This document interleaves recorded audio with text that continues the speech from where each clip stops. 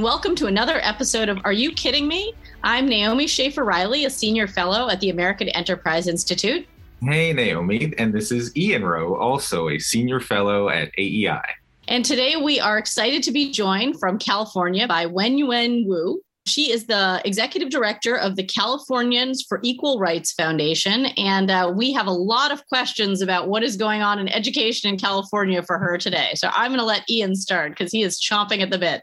Yes, Wenyuan, you are a hero. It's so inspiring what you have done in California. Really, it's a model for the rest of the country that's seeing all of these seemingly well-intended efforts in K-12 education, but also seemingly really potentially doing damage to kids. And so today, we'd love to talk to you about two areas I know that you've been intimately involved with. One is the California Ethnic Studies model curriculum, just what it is and what the pushback has been.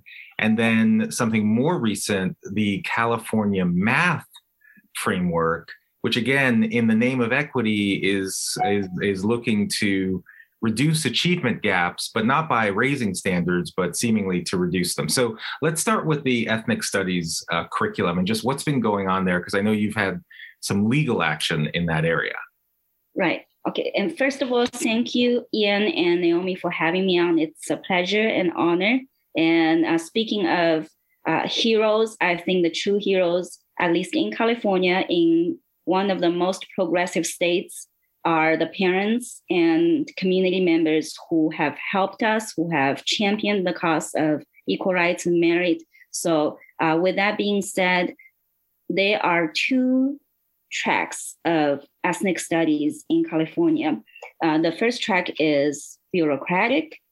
In March of this year, the California Department of Education approved the final and fourth draft of the Ethnic Studies Model Curriculum, which is intended not only to guide California's 1,000 plus public school districts, but also to serve as a national blueprint for how ethnic studies should and can be taught in K-12. And the second track is legislative. In early October, Governor Newsom signed AB 101 into law, which has made California the first state in the whole country that mandates ethnic studies to be a high school graduation requirement. So we have these twin tracks of developments regarding ethnic studies. In theory, ethnic studies sounds like a benign and even positive discipline to teach children and students to be global citizens with appreciation for and understanding of cultures and ethnicities throughout the United States. But in reality, I dare to argue, and I can present with enough empirical evidence, that ethnic studies has been hijacked by an ideology called critical race theory or critical pedagogy, not only in the state model, but also in a more radical model that's being implemented in over 20 school districts, including San Diego Unified, LA Unified, Los Angeles Unified, two of the biggest school districts in California. So in other words, we have a state legislature, a governor's office, and a state bureaucracy supporting critical ethnic studies as a model to teach cultures, history, and ethnicities. And then at the district level, we have at least over 24 of school districts that are promoting and teaching liberated ethnic studies, which is a more radical version compared with the state-approved model. And what would be an example of something that a student might be exposed to that you think is objectionable? Well, the most objectionable aspect in the state-approved model, I would argue, is its guiding principle to dismantle racism, to encourage political consciousness and racial consciousness among students. So the objective is really to train our students in the K-12 pipeline to become activists to do the bidding of racial justice and not to teach really about cultures and history. And the whole framework is steeped in an ideology, a divisive ideology that pits students or groups against each other as oppressors versus victims. And the most egregious example of the state-approved ethnic studies model curriculum is its endorsement of several religious chants that the framework characterizes as energizers and classroom warm-ups. But in reality, these chants, including a chant to 5 Aztec deities or gods that preyed on human sacrifice, they constitute unconstitutional government sanctions or government endorsements of religious activities. I mean, the fact that it's unconstitutional seems like the least of the problems there. But, I mean, I appreciate you're taking issue with the constitutional issue, but I think there are lots of other problems, and I could see why parents are getting behind your movement. I remember a couple of years ago, one of the things that made a lot of news was also just the omission of certain groups from ethnic studies. I think a lot of people said, Jewish contributions to America were completely erased. And there was no, in all the discussion about racism and bigotry, there was no discussion of anti-Semitism as a problem that has ever happened in the United States, let alone California. And so it seems like some of the problems with the curriculum are not just what it includes, but also what it decides not to include. Right. Well, the part that the ethnic studies framework is questionably, argumentatively anti-Semitic is with the previous 3 drafts. So for the 4th draft, the state, in a window dressing way, added a lesson on Jewish Americans. Okay. Not only in my opinion, but also from the perspective of several partner groups, Jewish partner groups that we've worked with to combat critical ethnic studies.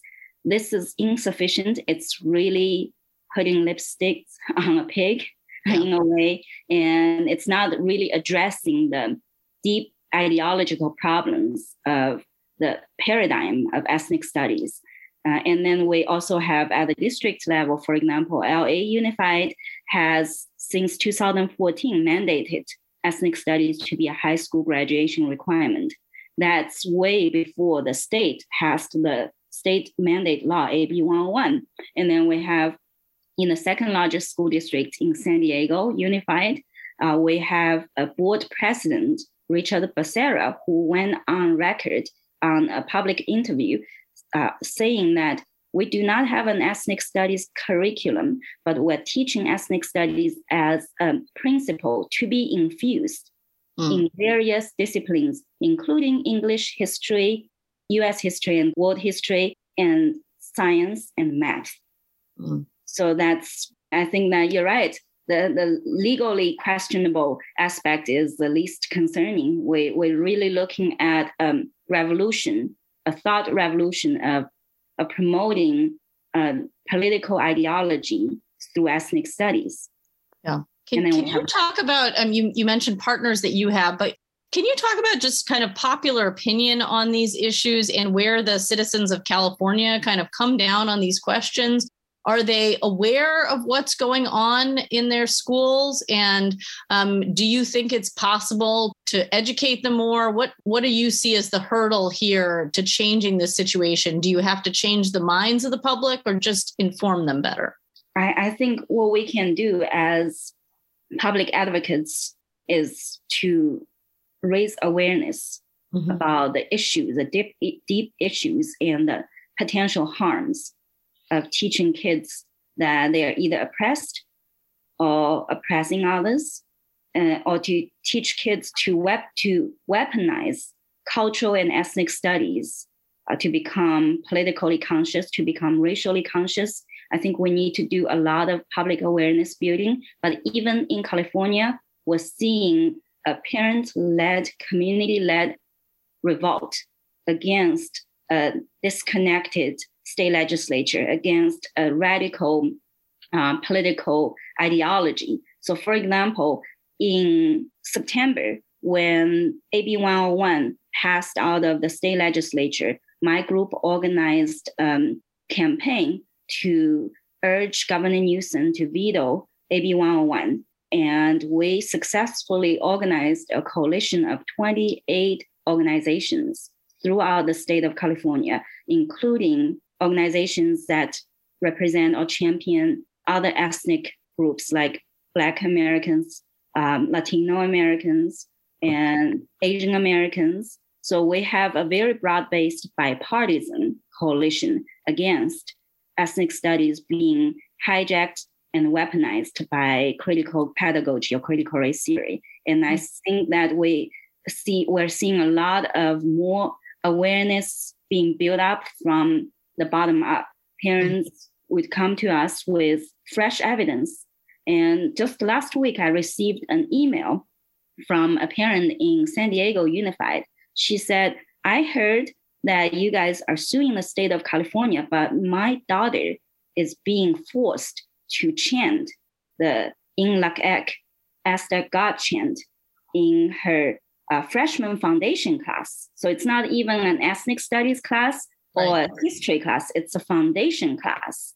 And similar emails or similar evidence is being exposed and being brought to the sunlight by ordinary Californians who are really just fed up with a political agenda that's really out of touch with the realities, even in California. What is even the defense of the chanting of the Aztec? If we had one of the people who crafted this curriculum, why would they say they're mandating that particular exercise? Well, the defense is that they are only teaching the chant as a classroom warm-up activity to bring students together, to encourage them to be more culturally sensitive towards Mexican Americans. And then I'm going to come up with a warm-up chant for our podcast, Ian. Right. I'm going to force you to recite at the beginning of every session. Right, but our warm-ups, we did jumping jacks. Right. I'm sure that's a sign of white supremacy. All right. Oh my gosh. Speaking of white supremacy, we need to talk about math. So there is this great letter that came out from mathematicians all over the country who are very concerned about the state of math curricula and the way it is being watered down in the name of social justice. So can you tell us a little bit about that and a little bit about how your organization has been talking about the math frameworks in California? Sure. So I wish I was part of the coalition letter, but I've been paying attention to their impressive work exposing the deep philosophical or substantive problems of the new 2021 to 2022 California math framework. In layman's terms, I think the framework is 90% equity and 10% math. And that's problematic in itself. That doesn't sound very equal. No, it should be like, I think these people would think it would be like 90% equity and like 12% math, right? It's not very equitable. Sorry. And so I first noticed this framework in late spring this year, when a few parents in the Bay Area came to us to ask our position on the math framework. So I started reading, and my head almost exploded when I read that math was to be taught to dismantle white racism and to recenter Black American, Indigenous, Latino, whatever, people of color in math. So there are two problems with this new math framework. Number one, it is promoting a concept called de-laning, meaning that high schools or middle schools won't prioritize or won't have advanced tracks for students who have excellent math capabilities or proficiencies. And number two, which is a bigger problem, is that math is to be taught with an equity focus, in an equity lens. And we quickly organized a grassroots campaign against this type of critical race to the bottom. And we asked our supporters, parents to write to their legislators, to call the State Department of Education, the State Board of Education to voice their opposition against woke math.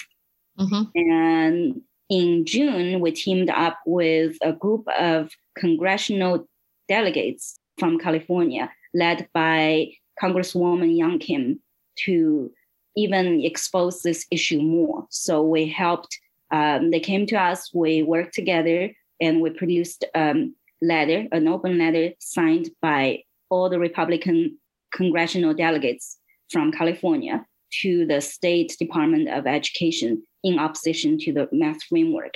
And as a result of both the grassroots advocacy work and also the growing opposition from STEM professionals and intellectuals, the State Department of Education has decided to postpone the consideration of the framework until spring of next year.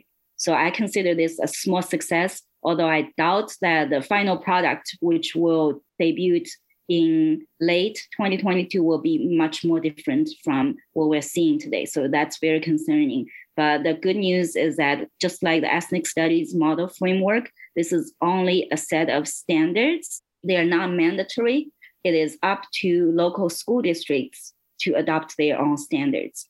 Yeah, sometimes I get concerned that these folks, they just delay till sort of the tumult dies down and then they just come back. But one of the things about this math framework, it's not only that it seems to be trying to teach math through an equity lens, they're also reducing like algebra and calculus. So like in this letter that is against the California math framework, they say, quote, such frameworks aim to reduce achievement gaps by limiting the availability of advanced math courses in middle and high school, end quote. So let's not raise our standards. Let's just eliminate the classes that we perceive are hard. Is that the general idea behind this framework?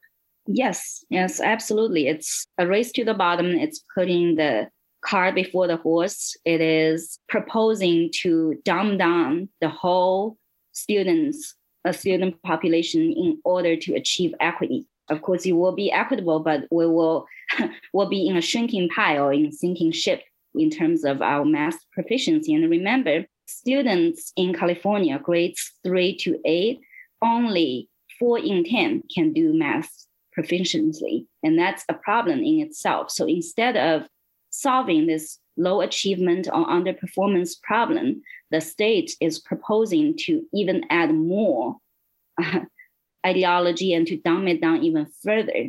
So I think that's very dangerous. And I don't doubt that the bureaucrats and the education reformers in support of the framework have good intentions, but you and I all know that good intentions a lot of times without sound policy analytics or foundation can backfire and can have unintended consequences and even feedback loops that can come back to hurt the students.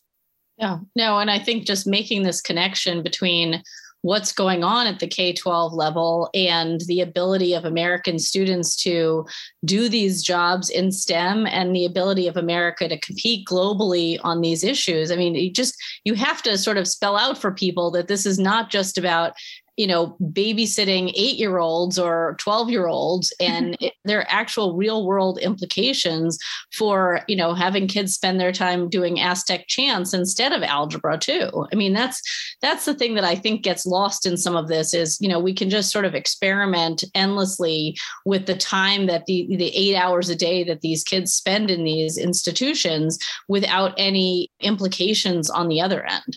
That's right. We can't socially engineer our public education system with no empirical evidence of proven success and hope that will solve the problem. It's fighting fire with fire. So Wenyuan, my final question, what's the compelling alternative? You just gave the folks the benefit of the doubt that they're well-intended, but that their strategies are just wrong. And their strategies ultimately will hurt the very kids that we're all seeking to improve. What would you say should be the right approach that these folks either implicitly or explicitly ignoring or they're not aware of? What should we be doing instead? I think number one, let's talk about race, right? I don't think public schools or government-run schools are in the business of explicitly placing race at the center of their classroom instruction or their policy making. I think that we need to take that out of the equation, and we need to help students who need to be helped the most vulnerable and underprivileged students, regardless of race. And number two, I think that we need to go back to basics, focus on reading, writing, and basic math skills.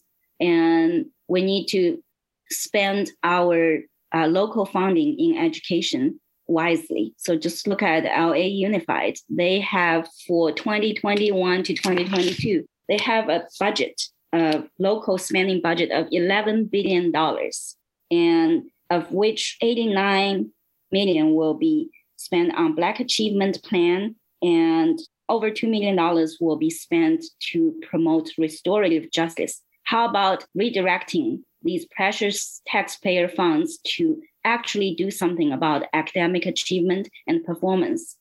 Yeah. Well, since we're only doing an audio recording, you should all know that Wenyuan has just pulled out an entire chart that contains the LA budget, and we can go through it with you if you would like, and we will have her back to do that soon. Yes.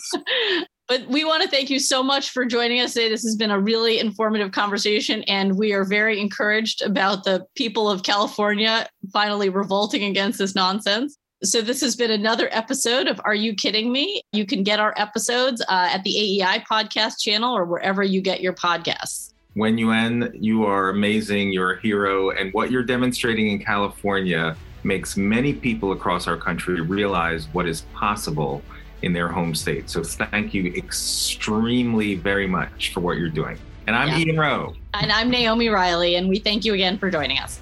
And thank you for having me today.